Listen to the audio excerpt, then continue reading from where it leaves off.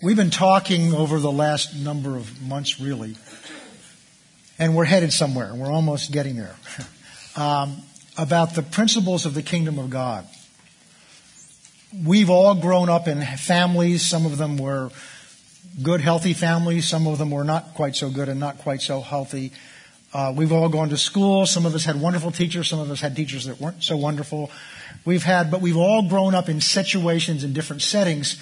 And each of those situations and settings, family, school, church, wherever you've gone, work, operates by certain rules and principles. In some cases, they're written down. So in most places of work, it's called a handbook. They'll give you a handbook, and that's the basic rules by which your employers decided they want to operate your company, your business, what they require of you, what they've agreed to do. But we all know that there are also unwritten rules. That the rules that other people operate by that aren't necessarily in the handbook, the rules in our society that are not necessarily written in the law books, there are rules in church here that aren't written in your bulletin, like where you sit every Sunday. Your assigned seat's not in the bulletin. It's just become a habit to you, and that habit becomes something so that if you're moved from there, now some of you are more entrenched than others, if you're moved from there either because you want to or because somebody's taken your assigned seat, it's an adjustment we have to make. And so because in fact, we've had people in here that almost got into fights a long time ago because somebody was sitting in their seat. Somewhere they've missed the teaching, I think. But they were upset because somebody was breaking their rule because that was their seat. The point is we all have rules we operate by, and in most cases, we're not conscious of them. They're there, we've learned to go by them, we've got an idea when we're in line with them, we've got an idea when we're not in line with them. And what we've learned is that the kingdom of God has rules like that. They're principles that the kingdom of God operates on. And that we've looked in the Garden of Eden, and we'll talk a little bit more about that this morning, and discovered that in that garden operated by those rules. And while they operated by those rules in that garden, they were incredibly blessed. They didn't have to worry about what they were going to eat. They didn't worry about anything. In fact, they were I don't know what the word is. They had so little to worry about, they didn't even realize they didn't have any clothes on. So obviously they didn't have to worry about what they were wearing because they weren't even conscious of themselves. There was no fear. There was no shame. There was no guilt. There was no sickness and disease. There was no lack. Everything was blessed by God in abundance. See, we still don't understand how good God is, how generous God is, how strong a desire God has to bless you in every area of your life. That was His idea, not yours. You were His idea. You weren't your own idea or your parents' idea. They may have had a thought along those lines, but you are God's creation. He wanted you. He loves you. He didn't create you to torture you or make things difficult. He created you because He wants to pour His love and His blessing out on you. But we all went astray. And what happened in that first place, that garden, is they decided instead of doing it God's way, they listened to the voice of the serpent that came in. And all his effort was to get them to become conscious of themselves and to take their eyes off of God and who He is. And the moment they became self-conscious, they stepped into a rebellion against the rules of the kingdom of God, and they entered into the principles of the kingdom that this world is now governed by. And we've looked and seen that the principles that this world is governed by are not a different set of principles because they're authored by Satan. And Jesus said about Satan that he's a liar and the father of lies, and there is no truth in him. So in order for him to have had to create his own set of rules, he would have had to have been able to create a truth. And since there's no truth in him, he's not capable of creating a truth. So all he could do and all he needed to do is to take truths that God had ordained and pervert them. It's important to understand that because the principles that you and I have learned to operate in our lives, because it's what everybody around us has done from the time we came out of our mother's womb to even now. Everyone around us in our family, in our job, in our life, in our school has learned to operate by these rules without even being conscious of it. and when it's ingrained in us, and when it's our atmosphere, if our environment is saturated by it, we're not even conscious of doing it. We just do it. It's second nature to us. But what we need to understand is these principles that we've operated by are not based on some truth. They're based on a perversion of God's principles that are the truth. And it's important because what God wants us to do is to renew our mind so that we no longer operate by the principles that we were learned to operate, and we begin to learn to operate by the principles of the kingdom of God. And the reason this is so important is because it's harder to let go of the principles of the world if we think there's truth in them. But when we recognize they're just a perversion of the true principles, then it's easier to let go of them. I mean, you've all had to do it. We've talked about some of these principles. Do unto others before they do it unto you. That's just kind of instilled in us. And it's like if you start talking the way God talks about, pray for those who despitefully use you, people think you're weird. Why? Because you're going opposite the principles that the kingdom of the world. So how do I have confidence to do that? Because this is what I've always known. I mean, when you start making changes to go along with what God says to do, people think you're strange and weird. Some of you already experienced that when you got saved. And you began to talk differently. I mean, you began to do this weird thing. You came to church because you wanted to. And your family looked at you and said, why would you go there? And then they asked, well, how long is the service?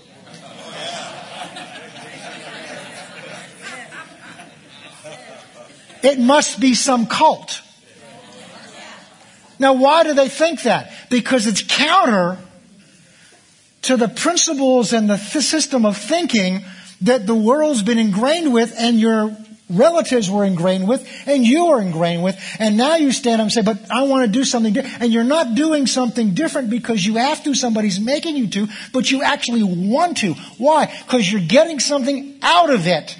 Why? Because you're beginning to operate in truth. You run into people regularly. I do, my wife does, who watch the television show that we're filming right now. And they love to watch. There was a point, it's not there anymore. There was a restaurant in this area, and I would go to the restaurant after the service and sit there, not every week, but go there sometimes. And the waiter one time came and says, are you on television? I said, yes. Why? He says, are you on Sunday morning?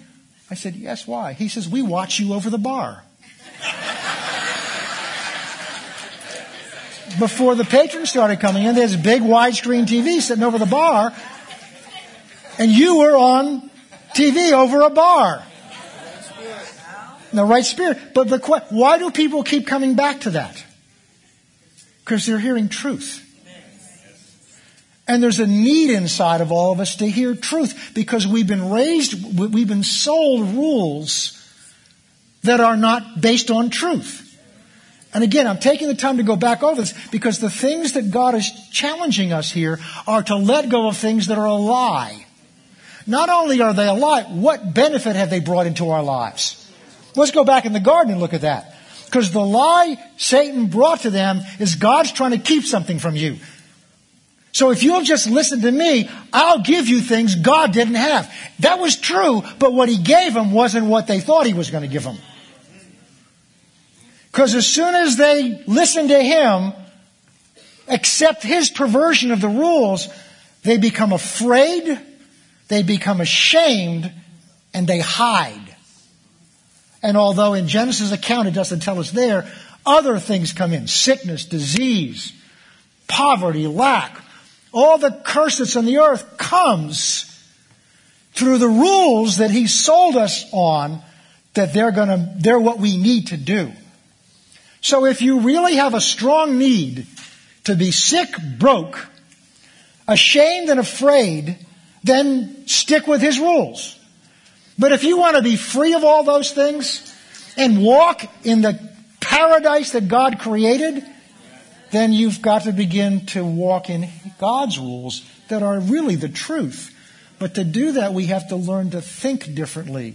And that's a conscious process. So that's what we've been looking at. So we've been going through the rules, and there may be more. These are just all that we've got time to go through. And I'm just going to quickly list down, because there's 6 of them we've already covered. And then each one of these, and I've warned you last week, each one of these gets a little tougher to let go of. and to change. But the tougher they get, the greater the blessing. All right.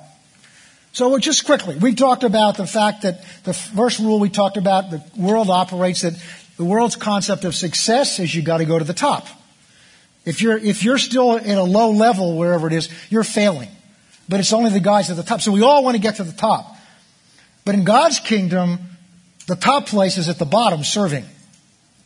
The second thing we talked about is that in the world's idea, sophistication is that as we get older, we're to become more and more sophisticated. Now, we recognize in different cultures, in different economic conditions, what you mean by sophisticated may be different, but we're all trying to reach some level of sophistication, which is basically so what people think better of us than we did when we were younger. We're more accepted, we fit in better. So we saw that in the world there's all this pressure to act, and that's why we, get, and there's nothing wrong with, getting our hair done special ways and things like that, at least for the ladies. And as Pastor Sam used to say, if the barn needs to be painted, paint it, that's okay. And he said that, I never said that. But the point is, we can, there's nothing wrong with, I like it dressing up. Went to school this way. As a lawyer, I was like this. But my point is, but I don't do it to impress people. I just do it because I'm more comfortable doing that. But the idea is that more sophisticated, the older you are, the maturity is in terms of how sophisticated we are. But we discovered in the kingdom of God, Jesus said in order to enter the kingdom of God, you've got to become like a child. Not childish, but like a child. And we saw that a child is just open. And we had a great example on Christmas when we had the little lambs come out during the child's nativity. And they weren't too concerned how impressed you were with how they looked. They just were having open fun up here. And that's what God wants us to do with Him. To be open and free, no pretense, no, show. Just because in His eyes, you're kids. You understand that? With all your knowledge, however long you've been walking with the Lord, with all whatever degrees of theology you might have, they don't compare to His. You're just His child. And we've got to learn to come to Him as a child with the freedom and the openness of a child. Okay, then we learned, and I got to get through these or we'll get, because each one of these we can go back over again and again and again. We discovered that we've been trained that it's okay, not only okay, it's kind of expected that when things don't go well, we complain and feel sorry for ourselves. We discovered in the kingdom of God, when things don't go well, we're to give praise and to give thanks. We saw that in the world, we're trained that seeing is believing. But in the kingdom of God, you've got to believe before you see. We saw that in the kingdom of the world, that it's based on the principle of taking care of yourself first. But in the God's kingdom, if we take care of Him first, He takes care of us. Seek ye first the kingdom of God and His righteousness, and all the things you need will be added unto you. Then last time we looked at this principle that we were trained in, which is do unto others as they do unto you, or do unto others before they do it unto you. In other words, it's take care of yourself first. It's, if somebody does something to you, and this can be very subtle. I mean, if somebody sticks their tongue at you and says nasty things to you, that's one thing. But it can be much more subtle than that. It can be just somebody doesn't like you. And you don't know why they don't like you, so you just don't like them back. And we learned that's what the world operates. And understand that. What's more natural than that? Somebody does something to you, you get back, get even. And we can justify this as justice. Or get even. They ought to get even. And I shared with you last time, I don't have much of a problem with that. The one that really gets me is when somebody's done something that I know is wrong, and I think they're getting away with it. Then I want to see justice done. But sometimes it's not justice I want to see done. Sometimes it's a nice cover-up for getting even. Not me, but somebody else. And we looked at it in the kingdom of God. He doesn't operate by that rule. And when we discovered, aren't we glad? Because we've all done things against Him. What if God got even? But instead what God does is He loves those who have hated Him. Because the only way you love Him now, because you used to hate Him.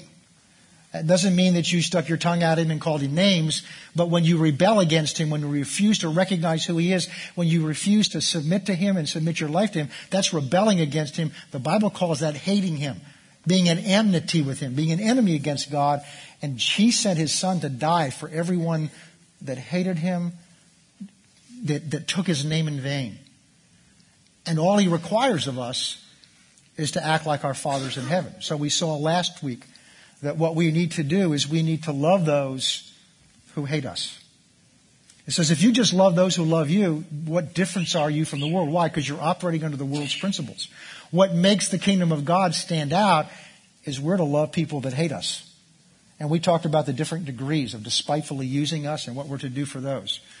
So now we're going to go on and we're going to get to the next principle. And these are all headed somewhere. And this is beginning to get into the foundational principle of the kingdom of God. Because of all these things are kind of outgrowths of one primary principle that we're getting towards. So this principle says this. In the world, and this is really, these others we've talked about, has this kind of at the core. In the world system, under the world's rules, that in order to keep what you have to hold on to it. You have to protect it, whatever it may be. Whether it's money, resources, whether it's your talent, your ability, whether it's your time, whether it's whatever it is that you have, that you possess. The world tells you, it's just common sense. But that's what the world's based on, is common sense. You know what common means? It means average, ordinary. It doesn't mean extraordinary, exalted. It doesn't mean blessed. It means common, every day. Common sense says the only way to keep what you've got is you want to hold on to it. And the more somebody tries to take it away from you, the tighter a grip you need to get on it. And if you even think it's threatened, go hide it. And that's common sense. The world operates on that. Our lives are operated on. There's an instinct about our lives to live, to fight, to hold on to life. That's in our flesh. That's in our nature. Which is why we fight to live. And some of the people that have passed on this last week, we shared with you earlier, went through an incredible fight to hold on to life. And there's nothing wrong with that. As long as it doesn't get in the way of what we're going to talk about today, which is this principle of God. So turn with me to Matthew, the Gospel of Matthew. I don't think I told you to go there yet. Turn with me to Matthew chapter 16. As a result of the principle of the world that we've been steeped in, all our energies, all our thoughts, all of our instincts are devoted to holding on to this life that we have. Even though we may not like it. Even though we may be back up again. Even though we may complain about it. Even though we may be envious of other people that have a better life, we're going to hold on to what we have because we know it. And when we hold on to it, we have control of it. It can be by life. It can be your physical life, your biological life. It can be your reputation, what people think of you. It can be the money that's in your wallet or your bank. It can be your time. It can be anything you have. Our instinct is to hold on and to preserve it. Now remember why we do that. Because in the kingdom of God, back in this paradise that we went into, we discovered that this whole paradise was based on being lost in who God is. Remember Adam and Eve? They're so lost in who God is, it says at the end of chapter 2, they were naked and were not even aware they were naked. They were not ashamed. They're just lost in who God is. They didn't know that, this is good. They didn't know they didn't have something. They didn't know they didn't have clothes. That's how lost in God they were. They were not aware of their need. And in reality, they didn't have a need. Because they were lost in who He is. The moment they take their eyes off of Him and begin to look at their own life apart from God, they become afraid, ashamed, and they hide. Now they are aware of their need, and they take matters into their own hands to provide that need. They cut fig leaves or leaves of trees and put them on themselves. And that's what man's been doing ever since. Promoting, protecting, providing for himself. Now, the Bible says we're supposed to work. But your job's not your source. God is your source. Your job is an avenue God uses to provide your needs. You need God more than you need your job. And some of you know that very well by experience. But because we've been steeped in this and it's ingrained in our fleshly person, every instinct is to hold on to what we've got, what people think of us, our time. The interesting thing is you can't hold on to your time, can you? You can hold on to money for a while, but you can't hold on to time. In fact, the more you try to hold on to it, the faster it seems to go. So the point is this, we use all our energy. This is why we get afraid, because we start thinking we're going to lose something that's valuable to us. So we become afraid and try to protect it. And then we start operating in more of these principles of the world to try to protect it. And that instinct, that drive to hold on to what we have is the bait that Satan uses to keep us operating by the principles of the kingdom of this world. Because they're based on self-preservation, self-provision, and self-protection. Whereas in the kingdom of God, God's your provider, God's your protector, and God's your promoter. Humble yourself in the sight of God, and He will exalt you in due time. You let go of your reputation and watch what God will do. Therefore, God highly exalted Him and gave Him a name that's above every name, that at the mention of His name, every knee would bow in heaven and earth and under the earth, and every tongue would declare that Jesus Christ is Lord to the glory of God. Why did He do that? Because He let go. I'm getting ahead. He let go of what He had. All right. Well, I've already given it away.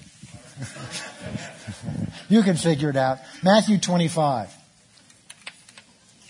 All right. Now, what's interesting here, Matthew 16, excuse me. It's interesting here. I'll give you time to get back there. The background here is Jesus has just asked His disciples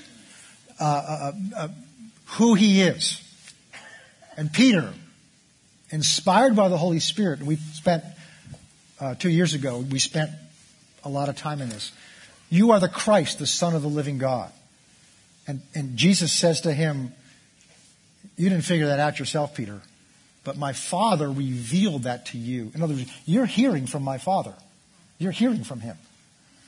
Well, just a little later on, Jesus announces that He's got to go to Jerusalem to die, and Peter rebukes him and tells him not to do that.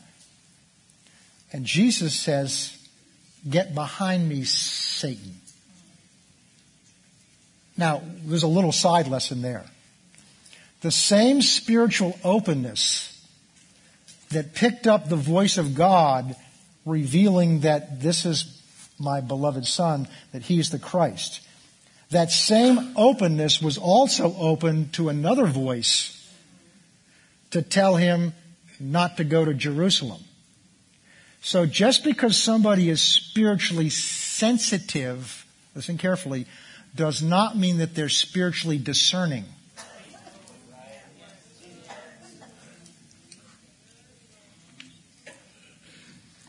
The tissue on the inside of my mouth, and yours I assume, is very sensitive. So it can pick up sweet, it can pick up bitter. But if I put wasabi in there, or something very hot, or even hot in temperature, what will happen is it will burn those sensitivities.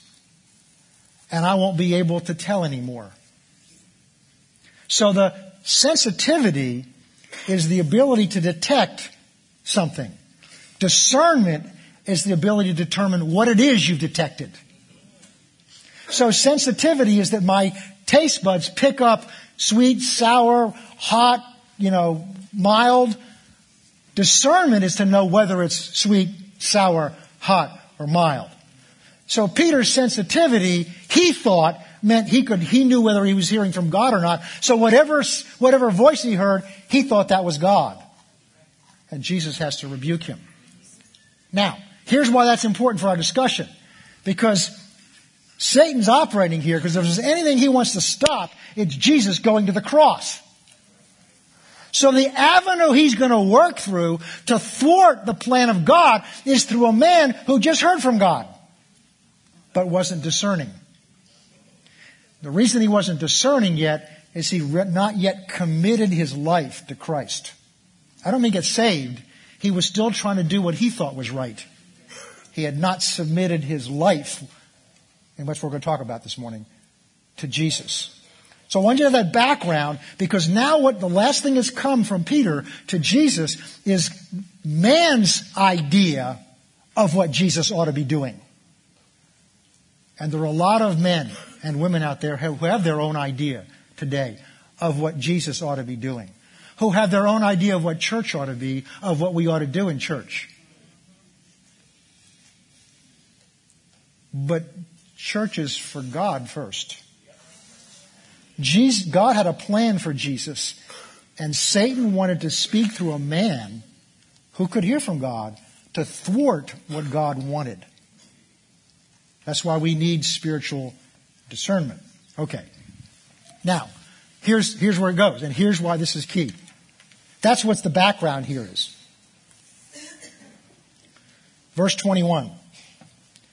From that time on, Jesus began to show his disciples that he must go to Jerusalem and suffer many things from the elders and the chief priests and the scribe and be killed and be raised on the third day.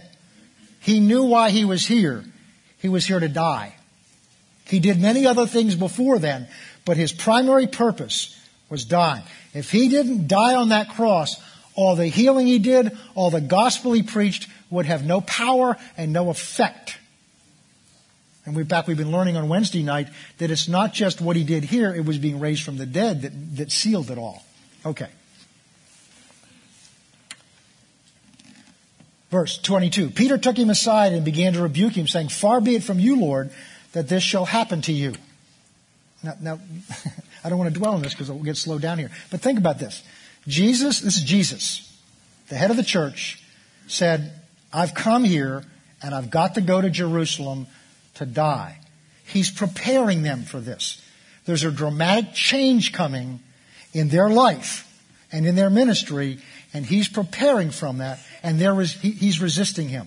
So notice Peter takes him aside and begins to talk to him to try to talk him out of what God's told Jesus he's here to do.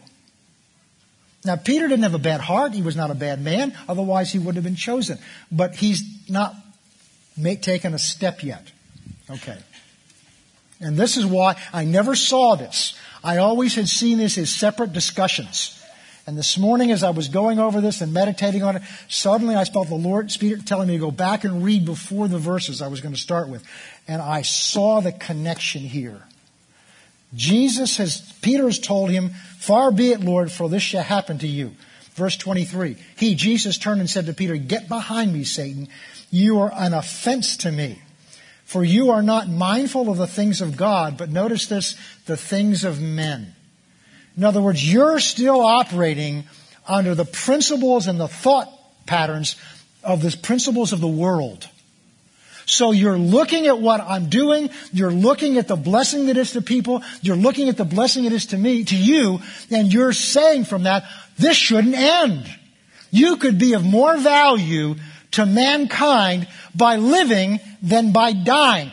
And that makes a lot of sense unless you understand it's not what God wants. See, the kingdom of God doesn't operate by what makes sense to us. That doesn't mean we have to do things that don't make sense. Because there are some people that judge whether it's spiritual by whether it makes sense or not. But we don't discern what the Spirit of God's telling us by what everybody else thinks makes sense. Because Peter's saying here, the world, it doesn't make sense for you to go die now. And look at how Jesus handled this. Verse 24. Then Jesus said to his disciples, this is not a new discussion. This is not 2 days later. This is a teaching now to Peter and the disciples to bring them from where they've been thinking into thinking along the lines of the principles of the kingdom of God. Yes, sir. And here it is. Then Jesus said to his disciples, if anyone desires to come after me, let him deny himself, take up his cross, and follow me. For whoever desires to save his life will lose it. But whoever loses his life for my sake will find it. That's one of the most astounding statements in the Bible. It runs absolutely contrary to every instinct we have, every element of common sense that we have. It makes no natural sense to the principles of this world. That if you want to save your life, you've got to lose it. How can you save something by losing? I've lost things before. Many times you lose something, but I never had the attitude, well, phew, glad I lost that. I just saved that. Usually it's my glasses on the way out the door. Where did I put them? Or the keys. You know, I lost the keys. I've never said, oh, I am so blessed that I lost those keys. Now I've saved them. No, I need the keys to get in the car. And that's true. But in the principles of the kingdom of heaven, when it comes to the things of God, when we bring this principle over to there, it just doesn't fit. It just runs contrary to everything that has been ingrained in our thinking. This is why we spent this time talking about these two different sets of rules. Because this is so hard to... It's easy to sit in church and say, yes, amen. It's a different thing when we go through that door out there and now God starts dealing with things in our life that says you need to let go of that. And we say, oh, I need that. Oh, this is going to be another popular one, I can tell. Okay. Whoever desires to save his life will lose it. Whoever loses his life for my sake will save it. For what profit is it to a man if he gains the whole world and loses his own soul? Or what will a man give in exchange for his soul? For the Son of Man has come in the glory of his Father with his angels, and then he will reward each according to his works. Assuredly I say to you that there are some standing here who shall not taste death until they see the Son of Man coming in his kingdom. Now, when this was written originally, there was no pause there and chapter 17 started. So this is a continuation of what Jesus is revealing to them. Now, after 6 days, Jesus took Peter and James and John his brother and led them up on a high mountain by themselves. And he was transfigured before them, and his face shone like the sun, and his clothes became white as the light. And behold, Moses and Elijah appeared to them, talking to them. Now we're going to turn and look at how Peter reacted to this. Just imagine yourself there. Because just like you and me, Peter and James and John and all the rest of them are going through this incredible journey with Jesus, processing everything in terms of the rules that they've been raised by and the principles of the kingdom of this world. So they're trying to fit what he's doing into these rules, and they don't fit. Now he's really hitting it.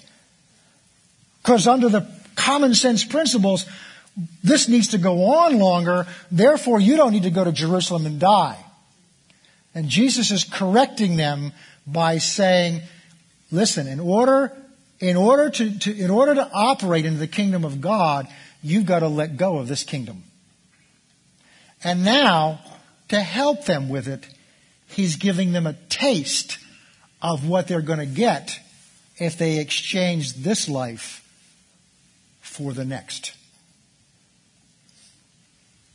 God's kingdom operates on a principle of exchange. And this is what we're going to talk more about. This is where we're headed.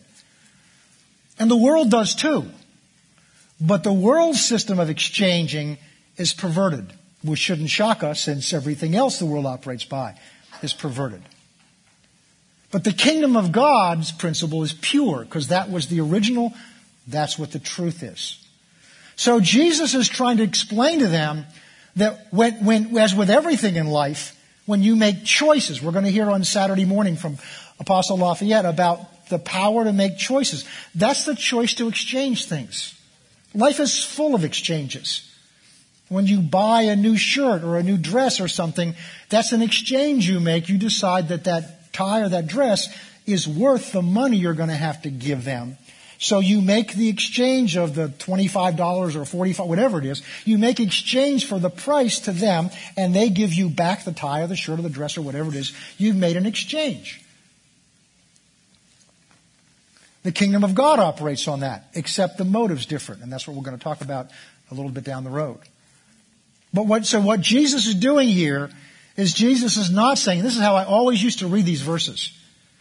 They would kind of scare me, and yet I knew it was the truth. So you'd kind of skip over them and go to, blessed art thou and those kind of things. But what Jesus is doing here is he's showing them. Do you ever see these advertisements on TV to buy into a resort? And they don't have some ugly person sitting there, in torn jeans and a t-shirt, saying, hey, this is a great deal for you. Send your money in. No, they start out by ever go buy a car? Now, we may have some car salesmen in here. That's okay. I understand this. But you cannot talk price with them until you sat in the car. And in some cases, here's the keys, go take a test drive. Why? They want you to experience, because they're asking you to exchange something.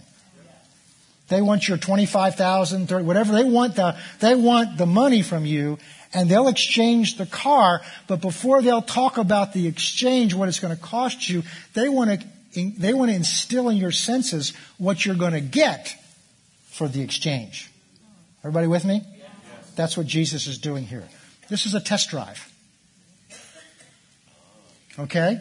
This is a test drive. So here we're going to follow. If you got a question, you can talk to me afterwards because I can't slow down at this point. Okay. Watch this.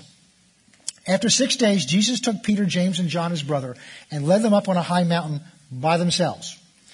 And he was transfigured before them, and his face shone like the sun, and his clothes became white as light. What's going on here? Jesus, when he came to this earth, it tells us in Philippians, he laid aside the glory that was his with the Father before he took on flesh and dwelt among us. It says that in Philippians chapter 2. John chapter 17, as he's preparing to go to the cross, he comes to the Father and says, restore to me again the glory that I had with you before I came. So he obviously laid the glory of God down. The glory is the majesty. It's the heaviness. It's the essence of who God is. And everything that we know about God comes out of that essence. Light, truth, love, peace, all those elements that are part of God's nature come out of his essence, which is his glory. And Jesus was the full reflection of that, John chapter 1 says. But he laid that part of it aside. So what's happening is on this mountain now, he's brought them up to the mountain, and on this mountain, he's allowing some of this to leak out. Why? To give them a taste of what he's just told them to let go of this life for. See, God doesn't require a blind faith is no faith at all. Because faith is believing that something you've been told is the truth.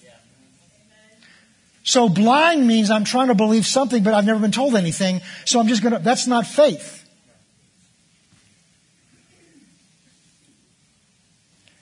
And so Jesus has told them to do something. Now he's giving them a taste of what's offered to them if they'll let go of what all their ambition was here. And that's still the same offer to us. We were talking about that Wednesday night here. That's the basis of our hope. Okay.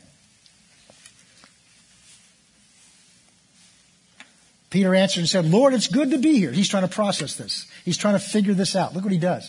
It's good to be here. If you wish, Let us make 3 tabernacles, or little dwelling places, one for you, one for Moses, and one for Elijah. Notice what Peter, instead of just taking this in, look at this. He's trying to help Jesus out.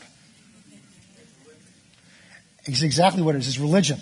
He's trying to help Jesus out, and he's figuring out what to do with this experience based on the principles that he's learned of the world. So he's trying to contain it and hold on to it. Enshrine it. Build a little booth, which is what they did at the Festival of Booths. They build these little booths to represent God, place for God for them to dwell in. And so he wants to build this thing to house the experience so he can have it on his terms whenever he wants.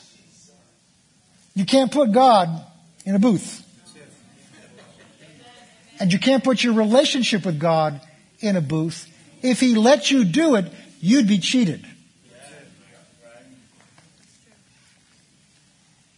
So, while this is going on, God's not paying attention. God didn't say, wow, what a great idea! Why didn't we think of that? Verse 5, while they were still speaking, behold, a bright cloud overshadowed them, and suddenly a voice came out of the cloud saying, this is my beloved Son, in whom I am well pleased. Hear him. When the disciples heard that, now they recognized something's going on here bigger than them. They fell on their faces and were greatly afraid. And Jesus came and touched them and said, arise, do not be afraid. And when they lifted up their eyes, they saw no one else but Jesus only. As they came down off the mountain, Jesus commanded them, saying, don't tell this to anybody else until I've been raised from the dead. So what's the principle of the kingdom of God? If you want to hold on to something, you've got to let it go. If you want to hold on to your life, you've got to let it go. If you want to hold on to your possessions, you've got to let them go. If you want to hold on to your time, you've got to let it go. Not abandon it, but you've got to let it go to him. We've got to come back into this arrangement here, where we're giving everything up to him. He's everything. And nothing is between him and us. See, when we hold on to things, they're now between him and us. Perhaps the greatest example of that is in the book of Genesis, chapter 22, where God himself, and we've gone over this a number of times, I don't have to go into detail, God gave to Abraham a son, Isaac, and told him, made as clear as he could make it, through this boy, I'm going to do what I want to do for you, and I'm going to build a people and nations from you through this boy.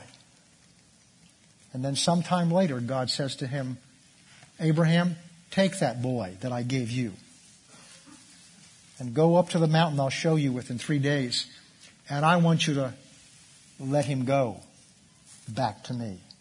I want you to give him to me. I want you to sacrifice his life on that altar. And Abraham obediently took the son, went up the mountain, prepared the altar, tied his son. He was probably in his 20s, the son was. Laid him on the altar, took the knife up, fully prepared to do what God had said. And an angel speaks to him and says, spare him, don't do this. He says, now I know that you truly fear me or love me or reverence me. Now I know it. Because your heart's been tested. And this boy who I gave you, see, sometimes the things we have the greatest trouble letting go of to God are the things God gave us. Well, actually, he gave us everything. I mean, when you really realize it, everything you have, he gave you. And so God wants you, it's not, because it says in Hebrews 11 that his belief was that God would raise the boy up from the dead, because God wasn't changing his mind about the purpose of the boy. It wasn't that he wasn't going to get him back. He had to entrust that process to God and take it out of his own control. And as parents, we understand that. We want to, we have a responsibility as parents to raise our children, to discipline, train them, do all the right things. But there comes a point where it begins time to let go of some parts of that. And as they get to a certain age, that gets harder. Because you see, when they're 2, it's wonderful to get parents come to you. And I've got, or even our own children have been parents. So the perspective of the first child, we can't wait for them to walk. We can't wait for them to walk. Yeah, you just wait. Because right now they stay where you put them. From the moment they start walking, it changes everything. They no longer stay where you put them. And that doesn't end when they're 18, 19, 20, 30, 40 years of age. There are times you'd like to still pick them up and put them where you want them. But you've got to let go. And what is it we have to let go of? The control. The control. It doesn't mean we stop influencing, we stop loving, we stop being there. But it's the control is the issue. And Abraham knew he'd get him back somehow. But it was the experience of letting the control of this go to God. And this applies to everything God's given us. Some of the most difficult things are the things we know God's given us. Our talent, our calling, our anointing. None of them belong to you. You didn't create any of them. Whatever gifts you have, whatever calling you have, whatever anointing you have, God loaned it to you, entrusted it to you as a steward to serve His people with it under His direction. Not just to do with it what you think needs to be done. And that's part of what God was doing with Abraham. He knew the purpose for the son, but God wanted Abraham to make sure that he knew who that son belonged to and who had the ultimate control of how this was going to happen. Not an easy thing to do. And the more precious these things they are to us, the more difficult it is to let go. There have been things God's dealt with me about. I'd rather go to a cross and physically die than have to let go of what He wanted me to let go of. Because those things get down in our hearts, in the cares. Okay, we got to move along here. But notice what He's doing. He's showing them what they're going to get by letting go. All right. Now, again, go to John chapter 12.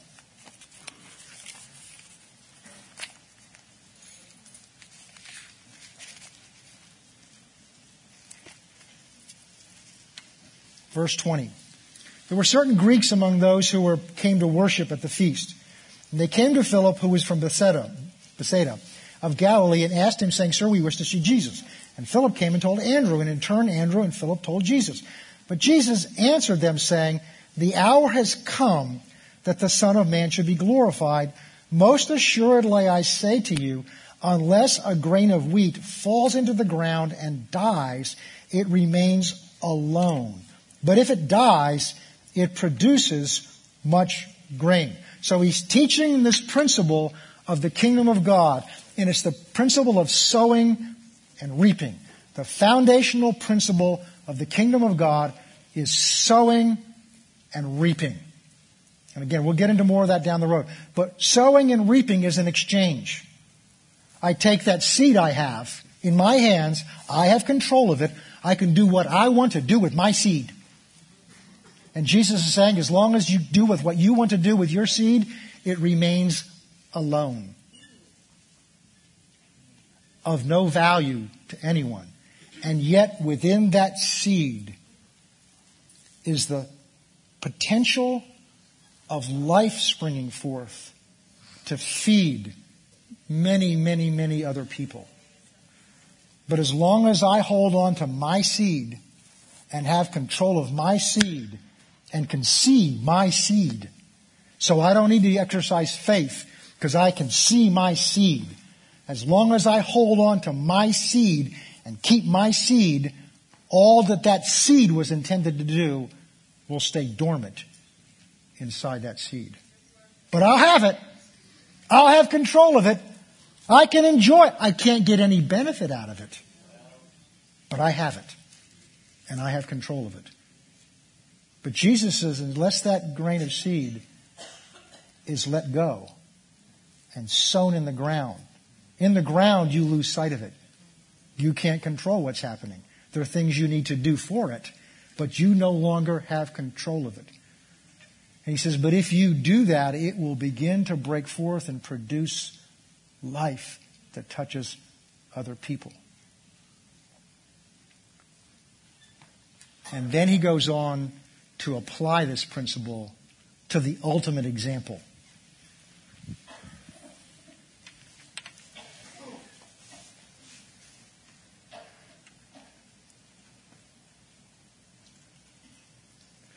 He who loves his life, verse 25, will lose it. He who hates his life in this world will keep it for eternal life. If anyone serves me, let him follow me, and where I am, there my servant will be also. If anyone serves me, my Father will honor him. Now he's doing this right before he's going to give his life up for yours and for mine. He who loves his life will lose it. He who loses his life in this world will keep it for eternal life. It's an exchange. The Bible talks about two types of life. There's the life called bios, Greek word bios, which means what we normally mean by life, living, breathing. The word actually that's used for life here is suke, which means soul, which is the part of you that is your personality. The part of your spouse that you're familiar with and your friends you're familiar with. So how we kind of recognize what we think of each other's personality. That's what we mean by the soul. It's the part of you you're conscious of most of the time. That we invest most of our time and energy in. And what he's saying here is that if I hold on to that, notice the first thing he says is, it will be alone. There's some of you out there that are lonely. The only way that's going to change is to take what you have and sow it. Because ultimately what he's talking about here of sowing is his life.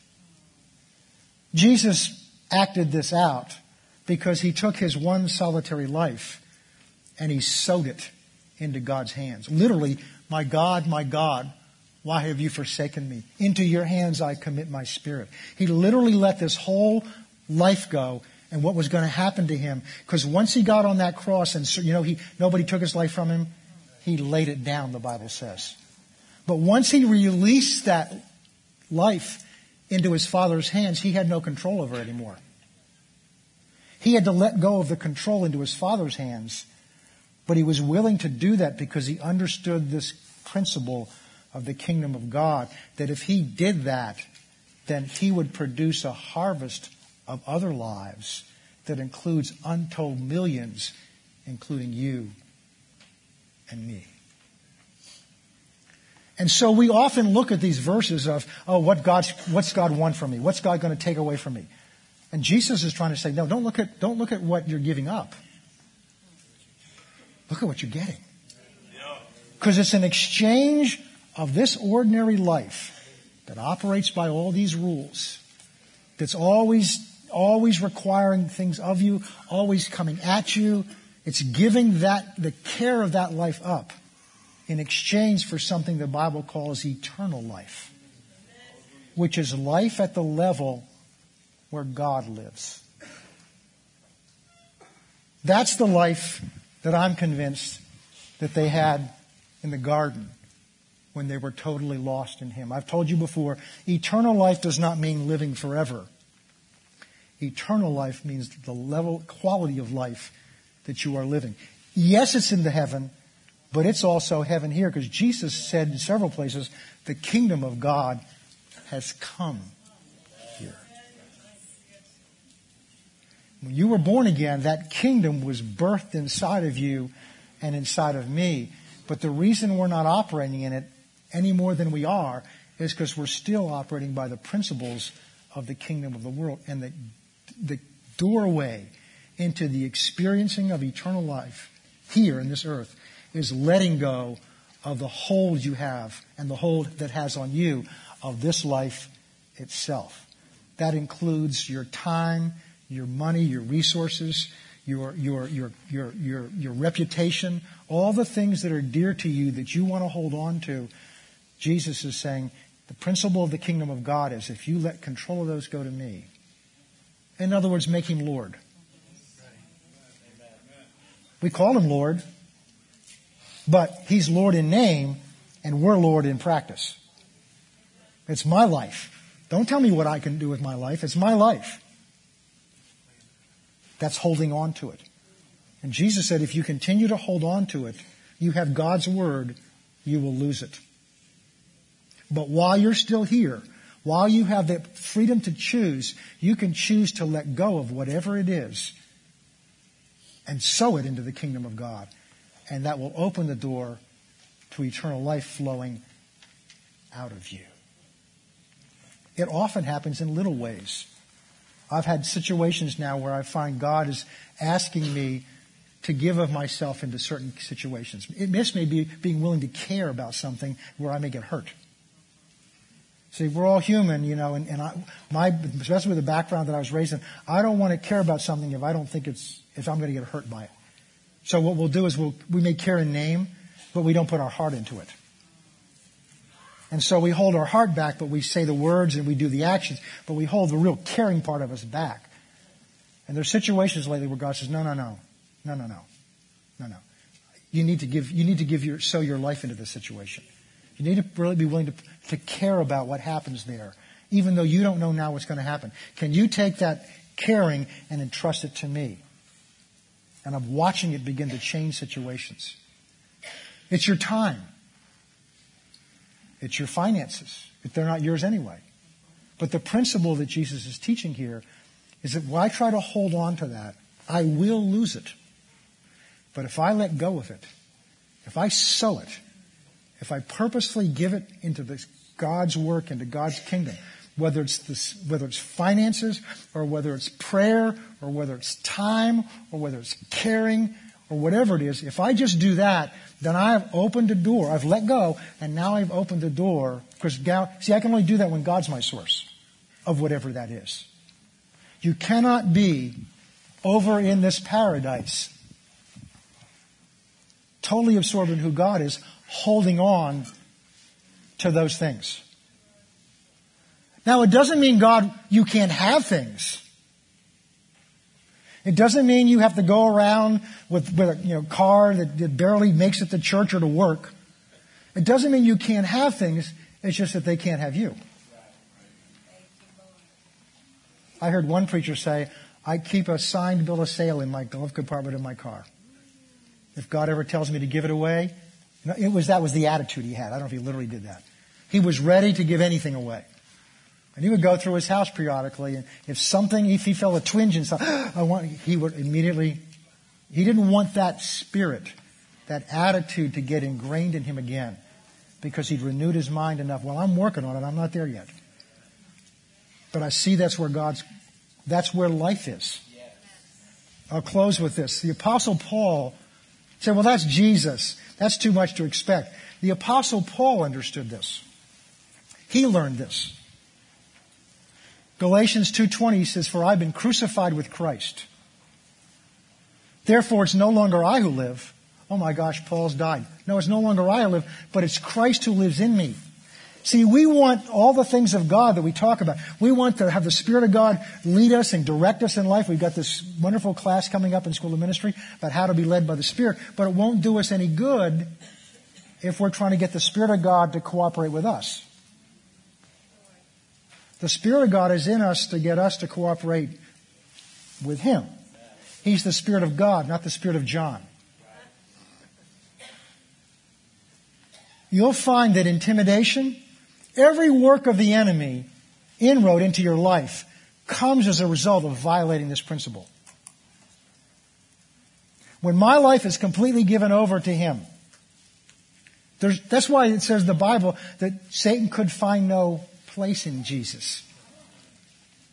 He tried, but he could find nothing to get a hold of Him. Because the only part of me that Satan can get a hold of me is a part that's concerned about me. That's why when they provoked him and when they mocked him and when they beat him, he never answered back. The only time he ever answered anything was to defend his father, never himself. How can you go through that and not strike back somehow? Because he was completely yielded. He'd already died before he went to the cross. He died in the garden. That's why the Spirit led him into the wilderness to be tempted of Satan once he was commissioned into his ministry. Why? It was a first test run to deal with the flesh under the temptation. And I'm convinced he had to do that throughout his life in ministry, but the ultimate test was in the garden. He died in the garden. He settled the issue in the garden when he said, not my will, but your will be done. He sowed his life on his knees in the garden inside of him. From that point on, it didn't matter what they said to him or did to him because he was already crucified. Paul came to that place where he was crucified with Christ. Therefore, it's no longer I who live, but it's Christ who lives in me. Therefore, the life that I live by faith in the Son of God who loves me. If you want the power of God, the life of God flowing out of you, you got to get out of the way and give your life to Him. Say, but I'm saved. I know that, but it's the process of thinking now by the kingdom's principles because we're afraid we'll lose under this principle. My gosh, if I do that, well, I'm going to lose. But look what God says, you're going to gain. Because all that stuff stays here anyway. This became so real to the Apostle Paul that in the book of Philippians, the letter of Philippians in the first chapter, Paul's in jail and he's talking about how people are trying to persecute the gospel because he's in jail. And he goes through this thing and he says, I'm in a dilemma in my life. I don't know whether to stay on living here or go on to be with the Lord. He says, I'm caught between these two things. Imagine thinking that. You know, we can say that, but he meant it. We can say, I'm fed up with this life. Yeah, until something happens, you watch how you try to hold on to it. But Paul was ready to go because he'd seen what that was like in here. He'd seen what that was like. But he said, I've decided to stay here because it's for your advantage that I stay. In other words, my work here is not done, but I'm ready. My hope is not here. So we're talking about Wednesday night. My hope is not in, not in the people that love me and write me letters. My hope is in what I've already seen. I've already made the exchange. I've already let go of this life. But see, if you let go of it, God will give it back to you. Teacher we had at Bible school once made this statement, and I'll close with this. He said, until you're ready to die, you're really not prepared to live. Because you spend all your time here trying to hold on to this life. Everything you do is based on fear. But when you realize, I'm talking about Christians, only if you've come to Christ. But if you've come to Christ, you're now in this kingdom, but we're still operating by these rules. All we've got to do is start changing how we think about our life. And it's a process. It's not likely something you're going to flip a switch tomorrow and suddenly you're just totally over here. But we've got to recognize this is our goal. We've got to recognize I can't think the way I've thought before. I can't look at my money that way. I can't look at the time that way. I can't look at my resources that way. I can't look at my heart and caring that way. I can't look at anything in my life the same way anymore. I've got to look at it in terms of the kingdom principles, not in terms of the world. I used to think that God was trying to take something from me. God's nature and heart is always to give something to us. But what we hold on to is in His way. Simple, practical example. How can you put something into someone's hands that's a clenched fist? And the last act of giving is your hand is left open and free to receive. The kingdom of God operates on the principle of sowing and reaping, of taking your life and sowing it into Him, and watch what He'll reap back in your life.